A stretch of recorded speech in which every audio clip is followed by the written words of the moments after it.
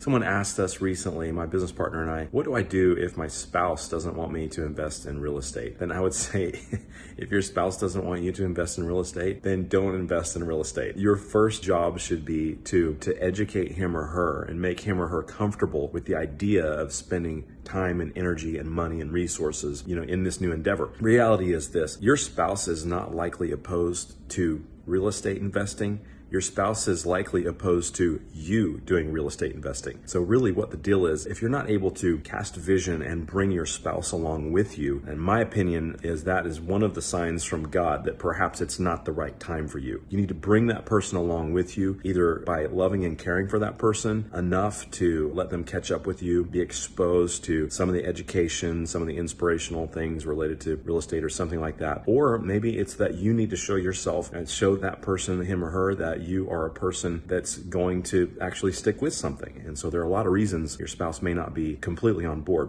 But this is marriage advice more than it is investing advice. If your spouse is not interested in you being involved in real estate, it is not the right time for you to get involved in real estate. So take the extra steps, love and care for him or her, educate him or her, and bring him or her along in the journey, and you'll be much stronger long term.